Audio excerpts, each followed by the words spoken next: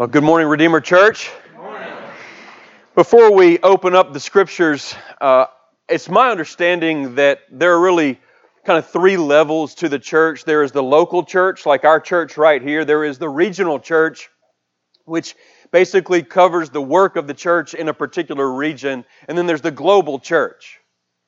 And we are connected to the regional church very closely. We have two churches that planted our church. But I want to give you just a report, a very brief report for a second, because in our mission to reach the world for Jesus Christ, I do the Fellowship of Christian Athletes, and about 10 days ago, many of you went to the banquet that I hosted for about 20 some odd football teams. And that night, as we preached the gospel, one of the captains of a local football team came up to me with a card in his hand and said, "I want to commit my life to Jesus Christ."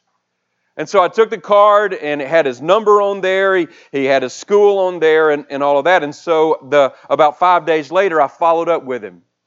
And so I walked into the field house of this school the other day, and he said, "Yes, I still want to commit my life to Christ. I've been praying. I've been reading the Bible that you gave me at the banquet every day. And really what I want to do is I want to live for Christ, and I want to influence my teammates for Christ."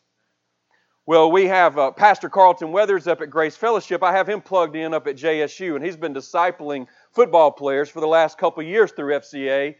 And one of the players that he's been discipling is from the area where this young man just gave his life to Christ is from. He was a wide receiver at JSU, but he's just finished his career, and he's back at his home church in this area. And so I called this former wide receiver up, and I said, "We got this guy at your alma mater who's given his life to Christ. Would you be able to possibly meet with him?" He said, "I'll be there in 3 minutes."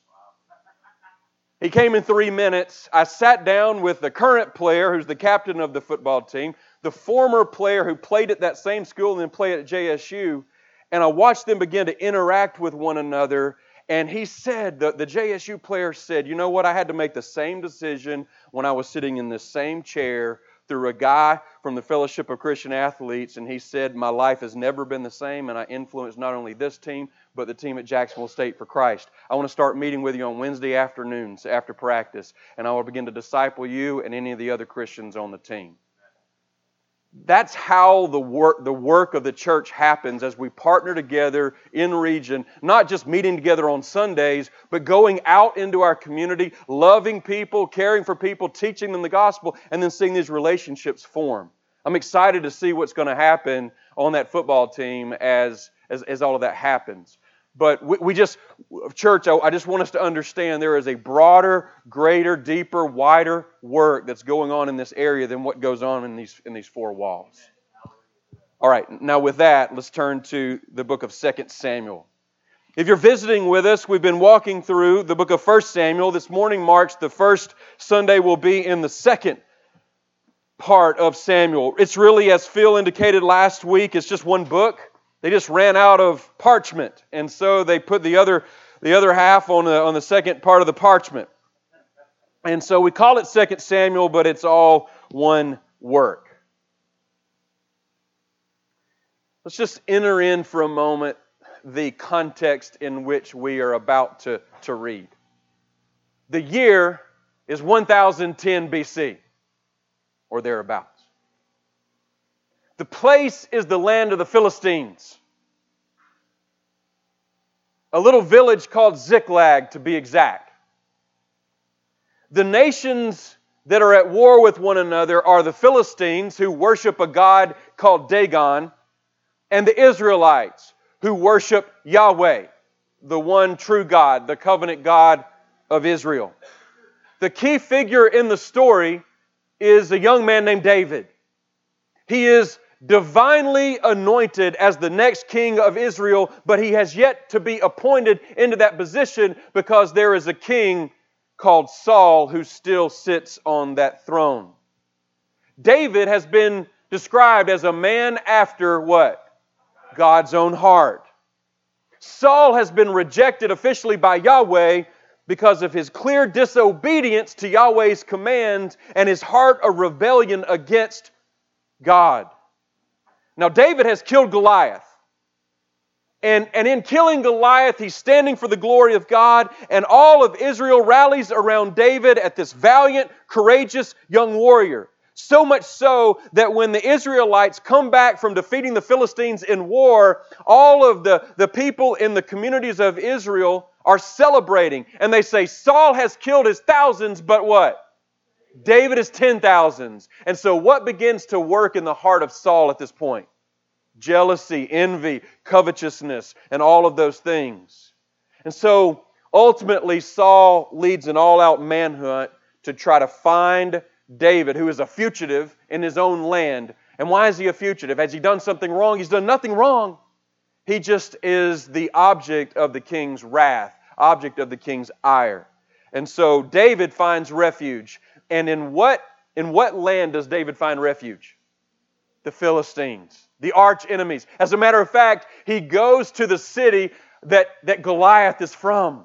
And he convinces the king of that city that he no longer has an allegiance to Israel because the king of Israel is after him and all of these kinds of things. And so the king of Gath provides this village Ziklag so that David and his band of 600 men and all of their families could live. And in the midst of all of this, the king of Gath says, now you know what? You're going to have to go out to battle with us against Israel. And David says, fine, we'll go do it. And so David gets his 600 men and they head out to the battlefield to face his own people, Israel. And you're thinking, what is going to happen? Well, about that time, the lords of the Philistines come to the king of Gath and say, there is no way David and his 600 men are going to go out to battle with us because he could have a change of heart, a change of mind, and this would be a way for him to get back into good graces with Saul if he turns on us and kills us during the midst of the battle. So send him back to Ziklag. And so the king of Gath just says, guys, you can't go to battle with us. The lords of the Philistines won't have it. Go back to Ziklag. And when they get back to Ziklag, can you remember what happened? Yeah. The Amalekites, another of the enemies of Israel, had come in and raided Ziklag and took every woman and every child and burned the entire town. And David and all of the men are just beside themselves. And so they go, and ultimately what they do is they defeat this Amalekite band of raiders, and they take and seize their women and their children, and no one was lost, and they get all the spoils of war, and they come back to Ziklag. And they're there for about 2 to 3 days as they're trying to put their life back together, and they're rejoicing in God's provision over sparing every single one of their family members. They're divvying up all the spoils. Surely they're about to start rebuilding, and they're concerned though. At this point, they're concerned because they know that there's a battle. The battle between the Philistines and the Israelites. And at this point, David and his men and all of the families are probably anxious. They're anticipating what's going to happen. And think about it this, y'all. They're probably thinking, what's going to happen if the Philistines defeat the Israelites? But what's going to happen if the Israelites defeat the Philistines? Like, we're still stuck. Because if Saul wins, he's still after us. If the Philistines win, then we love Israel, and now it seems all hope is gone. They are like in a no-win situation, but they're anxious to hear what's about to happen. Now, the reality is it's already happened. And they just haven't heard about it yet. And so let's pick up in verse 1 of chapter 1 in 2 Samuel, and we will understand the events that have unfolded. After the death of Saul, and what we found out in the last chapter is that Saul committed suicide. He asked his armor bearer to kill him before the Philistines come in and kill him. But the armor bearer had a fear of the anointing of God on Saul's life, and he would not kill him. And so the text tells us that Saul took his own sword and fell on it. And when his armor bearer saw that Saul was dead, he also fell on his sword and died with him. That's the factual account. So look at verse 1. After the death of Saul, when David had returned from striking down the Amalekites, David remained 2 days in Ziklag. And on the third day, behold, a man came from Saul's camp with his clothes torn and dirt on his head. Why are his clothes torn and dirt on his head? This is a sign of mourning. This is a sign of grief. This is a sign of despair. And when he came to David, he fell to the ground and paid homage. Why did he do that? Because he knew that David was next in line. He knew that David was in opposition to Saul. Saul was the official king, but David is the anointed king. And so he pays homage to what he now knows is the new king. And so David says to him, "Where do you come from?" And he said to him, "I've escaped from the camp of Israel." And David said to him, "Well, how did it go? Tell me." And he answered, "The people fled from the battle, and also many of the people have fallen and are dead. And Saul and his son Jonathan are dead also." And David said to the young man who told him, "How do you know that Saul and his son Jonathan are dead?" And the young man who told him said, "Well, by chance, I happened to be on Mount Gilboa." Let's pause for a second. What would happen in these days is that there would be people who understood that there would be spoil to be gotten. There would be resources to be attained if they hung out on the edge of war between two different opposing battles. And people could get really rich if after the war and after the battle is fought to come in and get spears and swords and armor and gold and armament and you name it. And that's what this Amalekite is doing. He's taking kind of a page out of the book of the Amalekites who were excellent raiders. And that's what he's done. And he says, by chance I happen to be on Mount Gilboa. And there was Saul leaning on his spear.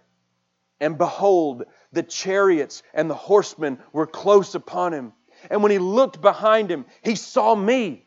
And he called to me. And I answered, "Here I am." And he said to me, "Who are you?" And I answered him, "I'm an Amalekite." And he said to me, "Stand beside me and kill me, for anguish has seized me, and yet my life still lingers." So I stood beside him and killed him, because I was sure that he could not live after he had fallen. And I took the crown that was on his head and the armlet that was on his arm, and I have brought them here to my Lord. There is so much confusion about whether or not what he is saying right here is true. I don't think there should be any confusion. The narrator in chapter 31 says that Saul fell on his own sword and he died. What is going on then? Why would this random, by chance Amalekite run 85 miles to Ziklag to give this false report to this David who is on the run against the people of Israel? You say, well, it doesn't make sense. It does make sense if we all understand that deep within the human heart is a self-promoting, manipulative spirit that tries to take advantage of people for our own good. And that's exactly what this Amalekite is doing. This Amalekite tries to seize the moment because he knows that David is going to ascend to the throne in Israel at some point, and he is trying to wiggle his way into ascendancy to be right next to David and all of the power in Israel. That's his goal. And so he tries to say, "I ended Saul's life for you. I contributed to your promotion, David. And here you go. Here's his armlet, and here's his sword. This is for you. This is for a token of my allegiance to you, my Lord." An Amalekite calling a rebel Israelite my Lord, it is terminology that says, I want to come underneath you and I want to be your right-hand man. And so, church, that's what's happening here. And so, how does David respond? David took hold of his clothes and tore them. And so did all the men who were with him. And they mourned and wept and fasted until evening for Saul and for Jonathan his son and for the people of the Lord and for the house of Israel, because they had fallen by the sword. And David said to the young man who told him, "Where do you come from?" And he answered, I'm the son of a sojourner, an Amalekite. And David said to him, how is it you are not afraid to put out your hand to destroy the Lord's anointed? This is a legitimate question. If you can remember, twice David had the opportunity to put a hand to the Lord's anointed and he would not do it. The armor bearer had the opportunity to put his hand to the Lord's anointed and he would not do it. Why? Because they had a respect and a reverence for God. And they understood that God had His own king and God would take out His own king in His own timing. And so he says, how in the world could you think that you had the right to do this? And so David called one of the young men and said, go, execute him. And he struck him down so that he died. And David said to him, your blood be on your head, for your own mouth has testified against you, saying, I have killed the Lord's anointed. So here, what we have is the report that the Amalekite gives of Saul and his son's deaths and Israel's disarray and fleeing for their lives. And then you see David's response and all of his men's response to this news. What's interesting is that you would expect David to kill the Amalekite immediately upon this news and then look at the lamenting and the mourning and the weeping and all of that. But I believe that the narrator puts the weeping and the mourning and the lamenting at the very beginning to be prominent in the story because he wants us to understand how sad, how broken, how despondent that David and his men and their families are over this terrible news. And it ushers into us the measured response that David gives in a lament. And so if we think about this chapter, church, what we want to understand is that there's really three sections. There's this report of calamity that the Amalekite gives. There's the response to the calamity that is immediate.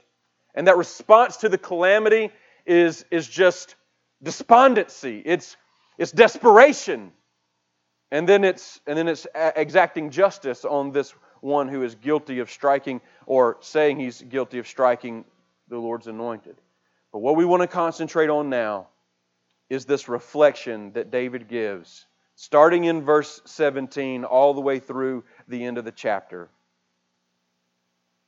Verse 17 and 18.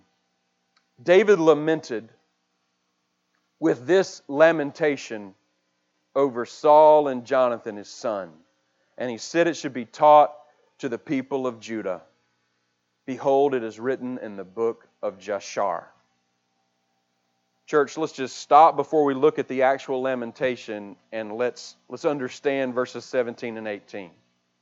Because we see about 5 pieces of information in verse 17 and 18 that are important. All right. First of all, it's called a lamentation. What is a lamentation? A lamentation is like an official cry of mourning, an official cry of discouragement. That's what a lamentation is. It's not like this immediate mourning, this immediate weeping and wailing, this immediate despondency. No, what it is, it's processing through the mourning, the despondency, the discouragement, the sadness that you're feeling, and then communicating that. Writing it down, speaking it out, recording it so that others can join in. Lamentation is an official expression of discouragement, an official expression of sadness and grief. That's what a lamentation is. And so David laments, and he writes this lamentation, and he expresses it. All right? The second observation that we want to make is that this is David's lamentation. And you would almost think that if we just take the natural position of the human heart, and you think about David, who's been on the run for 10 to 15 years, or something like that. Saul has been chasing him down and trying to murder him left and right. You would not think that David would write a lamentation. What would you think that he would write? Hallelujah, a song of celebration. He's finally dead. I'm rid of him. I finally have my life back. Let's rejoice. Thank you, Lord. But church, this is an example that David's heart was after God and His glory. Because David didn't first think about his own freedom and his own liberation, and now he gets his life back. He realizes that the glory of God is in some ways diminished in the eyes of Israel, in the eyes of the Philistine, and in the eyes of the nations because they have defeated God's people. This is David's lamentation. And we need to understand that when your heart beats for the glory of God, you respond to actions, you respond to even events like this in ways that the world would not expect. The third thing that we want to notice from verses 17 and 18 is that the lamentation is focused on Saul and Jonathan. It's not just Jonathan, it's Saul and Jonathan. And he has some really good things to say about Saul. He has some things that make us scratch our head what he says about Saul. And so what we probably should take from this is that in the midst of despondency and discouragement, we need to keep our minds and our hearts fixed on that which would edify and strengthen and build up. And that's exactly what he does. And notice that this lamentation is to be taught to the people of Judah. It's to be taught. In other words, he's commanding that not only am I going to write this out, not only am I going to express it to everyone here, this is something that I want everyone to learn. This is something that I want everyone to recite. I want us to understand the discouragement, the failure, the difficulty that we are experiencing as a people, and I want us to remember the Lord's anointed. I want us to remember His Son. I want us to remember what's happened. There is an essence in which David is rejecting what had happened previous to him. If you can remember in the book of Judges, it said that everyone did what was right in their own eyes, and it said that the people did not remember. They did not remember how the Lord had delivered them. They did not remember the Exodus. They did not remember. And David has said, from as long as I'm going to be the king, we're going to remember. We're going to remember our successes. We're going to remember our failures. We're going to remember our glory. We're going to remember our shame. And then he says the lamentation is to be found in the book of Jashar. This was a collection of poems and lamentations and writings that the people of Israel would read and recite and learn. The book of Jashar is no longer in existence. Nobody has a copy of it, but they did at this time and did perpetuate it for years. All right, given that, let's look at the lamentation. This is his official cry, his official response of mourning and grief to the news. Your glory, O Israel, is slain on your high places. How the mighty have fallen. Look at the verse. Your glory, O Israel, is slain. Who's slain? Like, who is the glory? Saul and Jonathan are the glory. They are the ornament. They are the centerpiece of Israel. Saul as king. Saul as the anointed. Jonathan as the most courageous, the most valiant, the most faithful, the most worshiping soldier in the kingdom of Israel. They both are slain, he's saying. Your glory has been defeated. Your glory has been slain. How the mighty have fallen. No one was taller than Saul. No one was stronger than Saul. No one had more weaponry than Saul. No one had a better resume than Saul. And on top of that, no one was more courageous, more valiant, more loving, more faithful than Jonathan. And how the mighty in Israel have fallen. Verse 20 and verse 21. What does he say? He says, tell it not in Gath. Publish it not in the streets of Ashkelon. Lest the daughters of the Philistines rejoice. Lest the daughters of the uncircumcised exult. You mountains of Gilboa, let there be no dew, no rain upon you, nor fields of offerings, no first fruits. For there the shield of the mighty was defiled, the shield of Saul, not anointed with all oil. What is he saying here? He said, don't tell the Philistines. Whatever you do, don't tell them. They'll have a field day with this news. They'll celebrate like there's no tomorrow. They will gloat, they will taunt, they will rejoice, they will exult at the expense of Yahweh's reputation. And sadly, what David didn't know is not only did the Philistines already know, they had already cut off Saul's head and mounted it to a wall. They had already begun to gloat over the defeat of Israel and their triumphing over Yahweh, the covenant God of those people.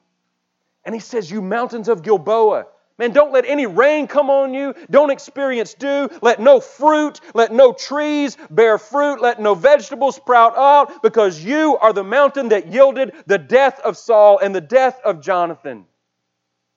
That is kind of odd. But then again, is it really that odd?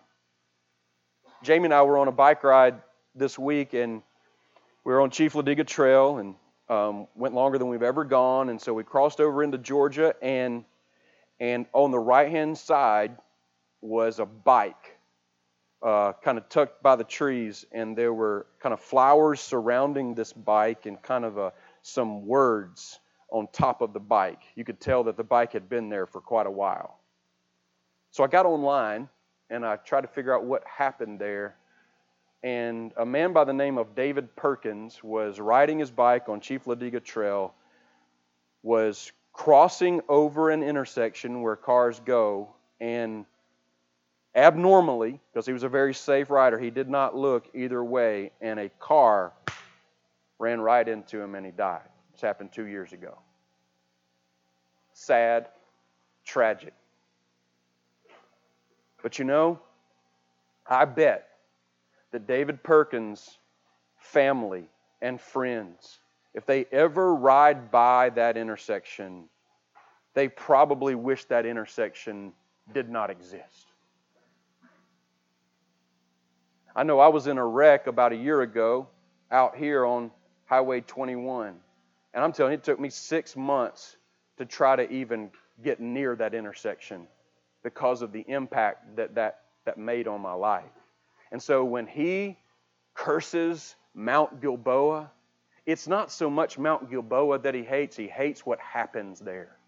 And you know what? You and I, we experience things like that frequently. We are emotionally impacted, and impacted for long term when things happen to us that we do, that hurt us and that bring great pain. And I think that's what's going on here. Now, let's continue. Because in verses 22 through 24, we see something very interesting and even confusing. He says, from the blood of the slain, from the fat of the mighty, the bow of Jonathan turned not back, and the sword of Saul returned not empty. In other words, they were mighty in battle. They had great victories. They weren't just successful warriors, they were successful warriors for the kingdom of God, for the glory of God. He says, Saul and Jonathan, beloved and lovely, in life and in death, they were not divided. They were swifter than eagles. They were stronger than lions. Now, some of you are thinking to yourself, now, David, I've been with you so far, but it looks like to me you're having a little bit of a revisionist history here. I mean, you're calling Saul as well as Jonathan beloved and lovely, and that they were not divided. David, can you not remember that Saul tried to kill his own son at least on 2 occasions? And are you just forgetting that? And David would say, no, I'm not forgetting that. I'm not.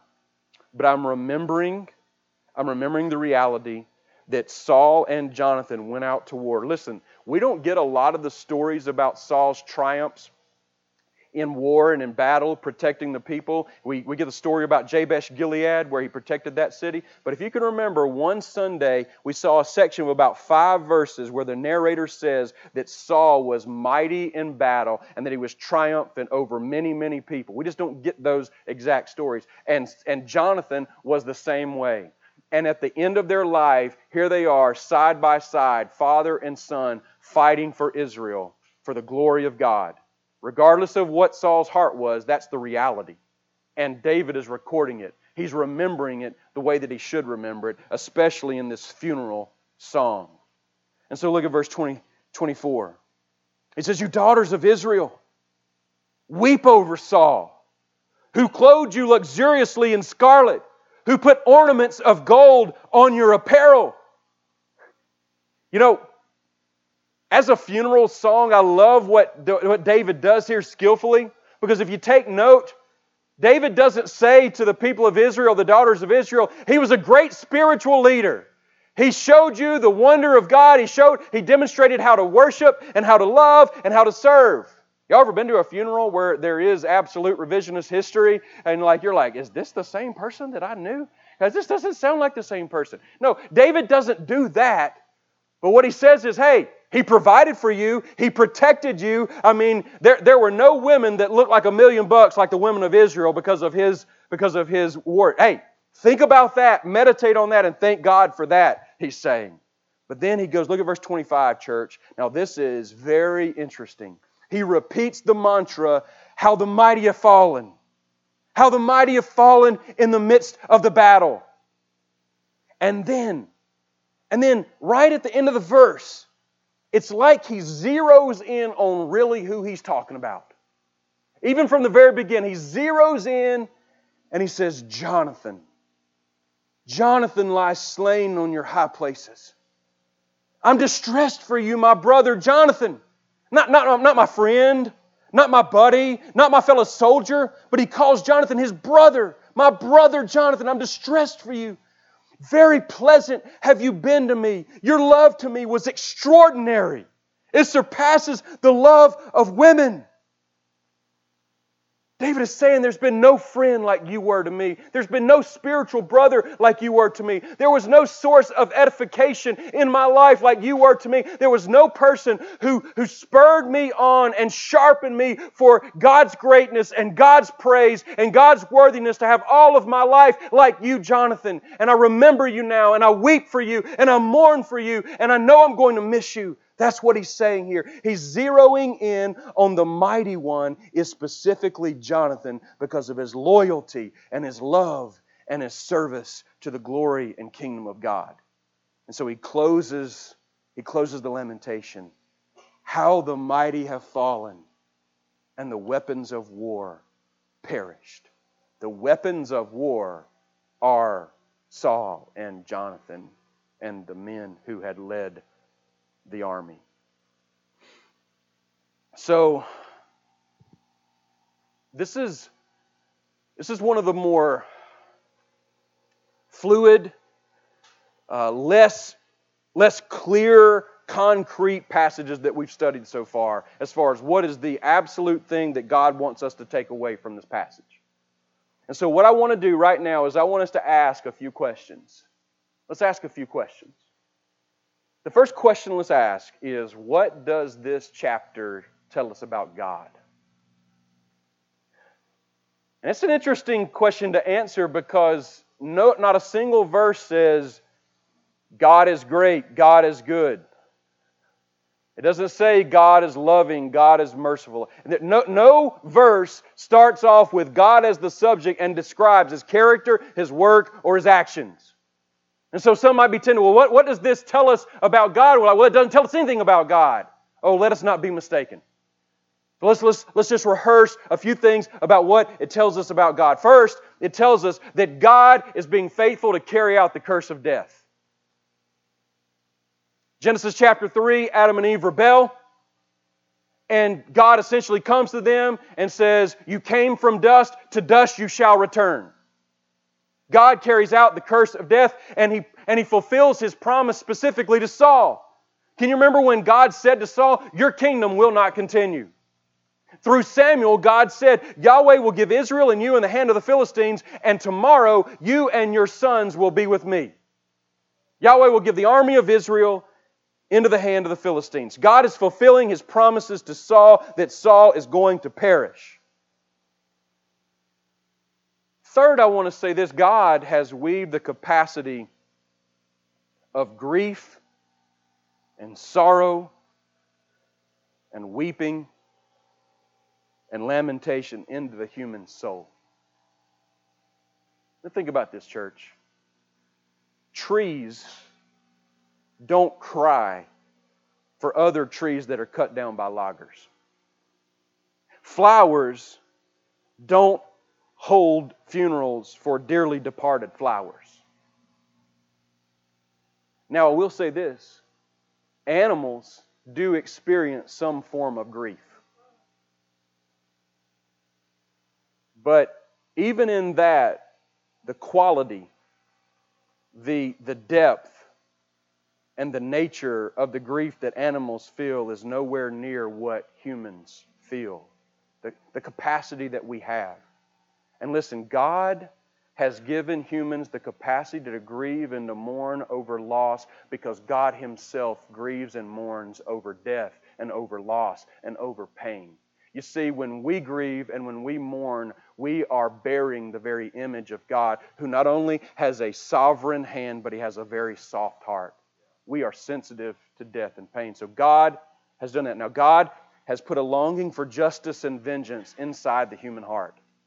God has put a longing for justice and vengeance inside the human heart. David exercises justice and vengeance on this Amalekite who dared to stick his hand up and kill Saul. He wanted justice. He wanted fairness. He wanted righteousness to be exacted. And He's done the same thing for you and I. We all have a longing for that because God has put it deep inside our hearts. I want to say this. God desires His children to grieve when it's time to grieve. He desires His children to mourn when it's time to mourn, to cry when it's time to cry, to lament when it's time to lament, ultimately to heal when it's time to heal, to laugh when it's time to laugh, to rejoice when it's time to rejoice. But God has seasons and times and expressions that He has put inside the human soul for us to express at the right time, at the right moment. I want to say this. God values lamentation. He values it. I mean, think about this. Think about the life and ministry of Jeremiah. Think about the book of Lamentations. Think about the Psalms of Lament. Think about the whole book of Job. Think about even Romans chapter 7. I think, Ben, you referenced it in prayer the other day, where Paul is saying, oh, how I do the things I don't want to do, and I don't do the things that I want to do. What is he doing right there? He's lamenting over his own sin. It's an official expression of sadness and grief over his sin. And God desires His people to do that. And I'm going to get to this in a moment. But God, however, does not want us to grieve as those who have no hope. Right. He doesn't want us to lament as those who are helpless and without any promises. Let's ask this second question. What does the text tell us about humanity? What does the text tell us about humanity? You know, as we've been reading through Samuel, we've seen a lot of battles. We've seen heads cut off. We've seen people slain from one mountain to the next valley. We see violence yet again here, both what happened to Saul and what happens to this Amalekite. And I just want to say that as a race, mankind is violent. We're violent. I mean, babies and toddlers will pinch and bite. Little children will hit and push.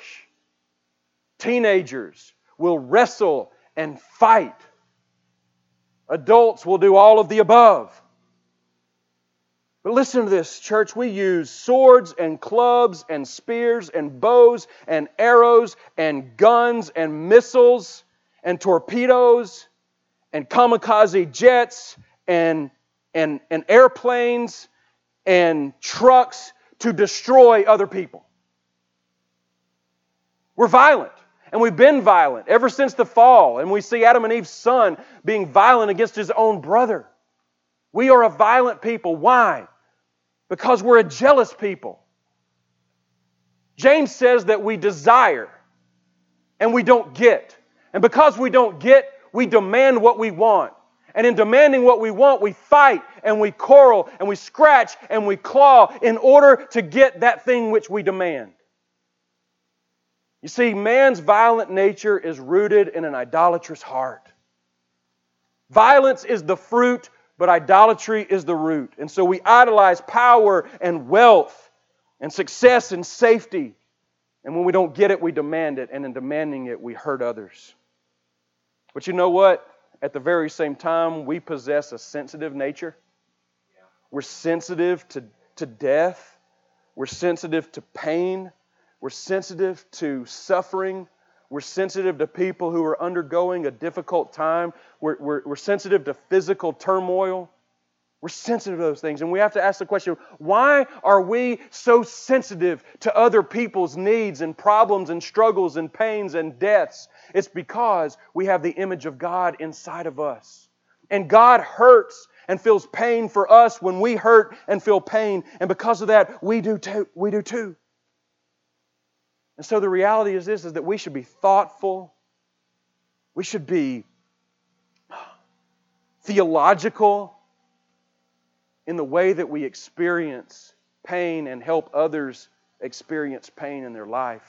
We should communicate with God our thoughts and feelings and struggles during our times of grief. And so the third question I want us to ask then is, how does this text point us to Jesus Christ? Surely some of you are asking that question. How does this text, how does this sadness, how does this heaviness, how does all of this point us to Christ? How can we have hope, Ryan? You're sitting here telling us about death and suffering and lamenting and all of this. How can we have hope?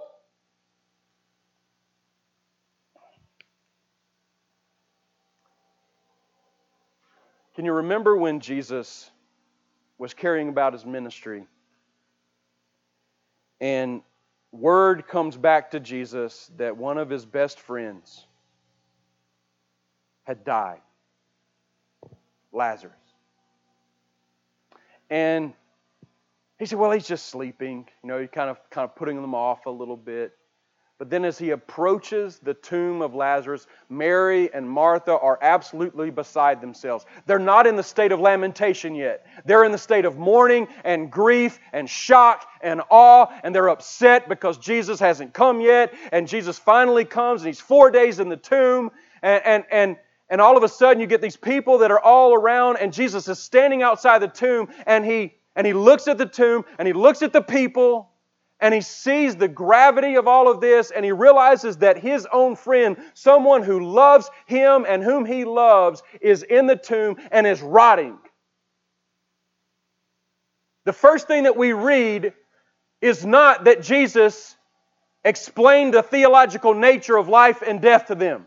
The first thing that we read is that not that He writes a poem of lamentation about Lazarus. The first thing that we read is not a rebuke of the people being so distraught the way that they should not be. The first thing that we read is that Jesus did what? He wept. He wept. We've got to ask the question, the one who holds the whole world in His hands, the one who makes the world go around, the one who created the world and sustains the world and who knows the beginning from the end and everything in between, why would He weep if He knows what He's about to do for Lazarus?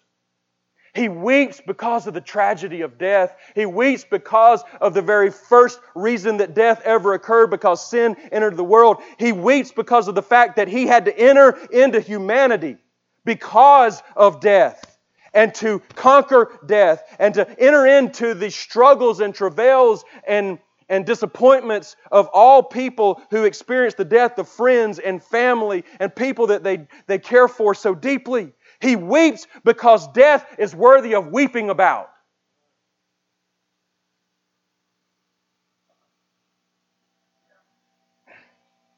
I want you to know that when someone you love dies, you should weep. You should mourn. Grieve. Don't feel embarrassed about it. Don't be ashamed about it. Don't bottle it up. I'm going to tell you something. Death is unnatural.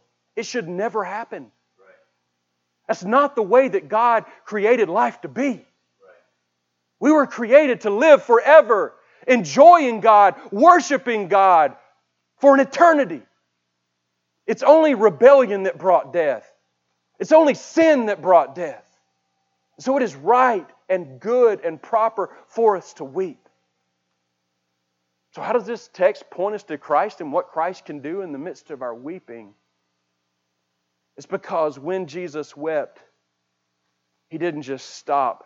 He didn't just write a poem of lamentation. He utters 3 words. Lazarus, come forth. He raises Lazarus from the dead. He shows His power over death. He shows His power over grief. He shows His power over sadness. He shows His power over loss. He shows His power over separation of friends. He shows His power over family separation. He shows His power over all of these things. And all it is, church, is just a foretaste of what He accomplishes in His own body, in His own death, and in His own resurrection. The fact is, Lazarus died again. There's no hope in Lazarus being resurrected or being raised from the dead. But there is hope that Jesus died for us and that He rose again from the dead, never to die again, because then we have hope, we have promise, we have peace, knowing that we're going to be resurrected fully, finally, forevermore. You see, this text makes us long for a better King. This text makes us long for a more courageous, a more triumphant King who will not fail, who won't die on us, who won't embarrass us, who will come to us and lead us and love us and deliver us and give us unending peace and unspeakable joy. And what this text is saying, Jesus is that King. Jesus is that King for you. So this is what I'll ask you to do, if you don't mind. If you can get your Bible and your notebook and things in a place where you can just bow your head and humble your heart. You don't have to close your eyes, but I just want you to get into a posture of worship. I want you to get into a posture of humbling yourself before God in light of the sting of death. Because if you've kind of lost track right now with the sermon, if you've kind of lost thinking clearly, I want you to dial back in, because I want to tell you this right now. As you meditate right there in your seat, this is what I want to tell you I feel like the Lord is doing. I feel like the Lord is calling you to feel the pain of rebellion and failure and death. And just feel the pain that the reality is that when Adam rebelled against God in the garden, you were there. He was your representative. You would have made the same choice that he made if you had that choice. And I want you to feel right now the pain of rebellion against a good and glorious and beautiful and majestic God. Feel the pain of the failure that brings, where brothers kill brothers, where nations fight against nations, where death is not just a reality, it's an epidemic. There is a 100% mortality rate. Everybody in this building will die. Feel the pain of death. Feel the sting of it.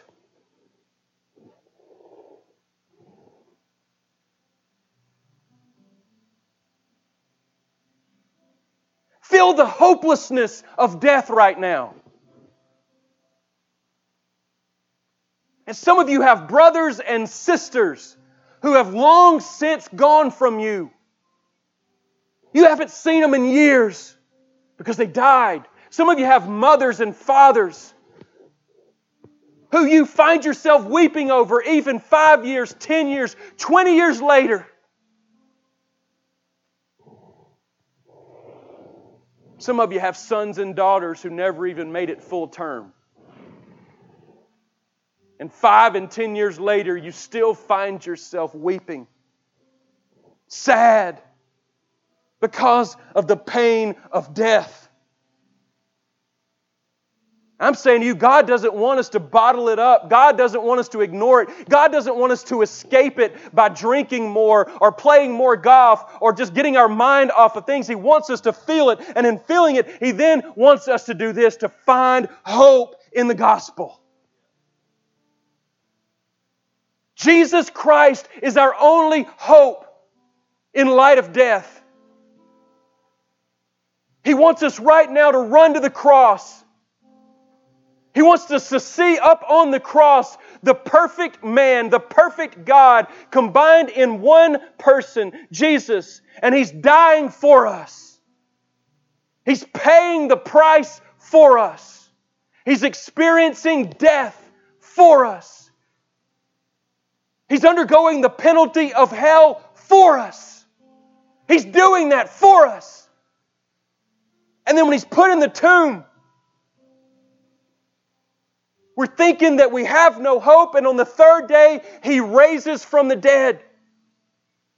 And He defeats the power of death. He defeats the power of hell. He defeats the power of darkness. And He ascends into heaven, and He's alive, never to die again. And He's going to return, and He's going to restore all things to Himself. He will restore brothers and sisters, and husbands and wives, and best friends, and sons and daughters. He will restore it all, because He has triumphed over the grave, over death, over failure. He's the perfect King who delivers His people. And God wants us to run to Him today and find hope and help in Him. Church, He wants us to learn how to lament. To lament in a way that brings glory to God and joy to ourselves and to all people. And I want to pray a prayer of lament, and then we are going to sing. Father in heaven,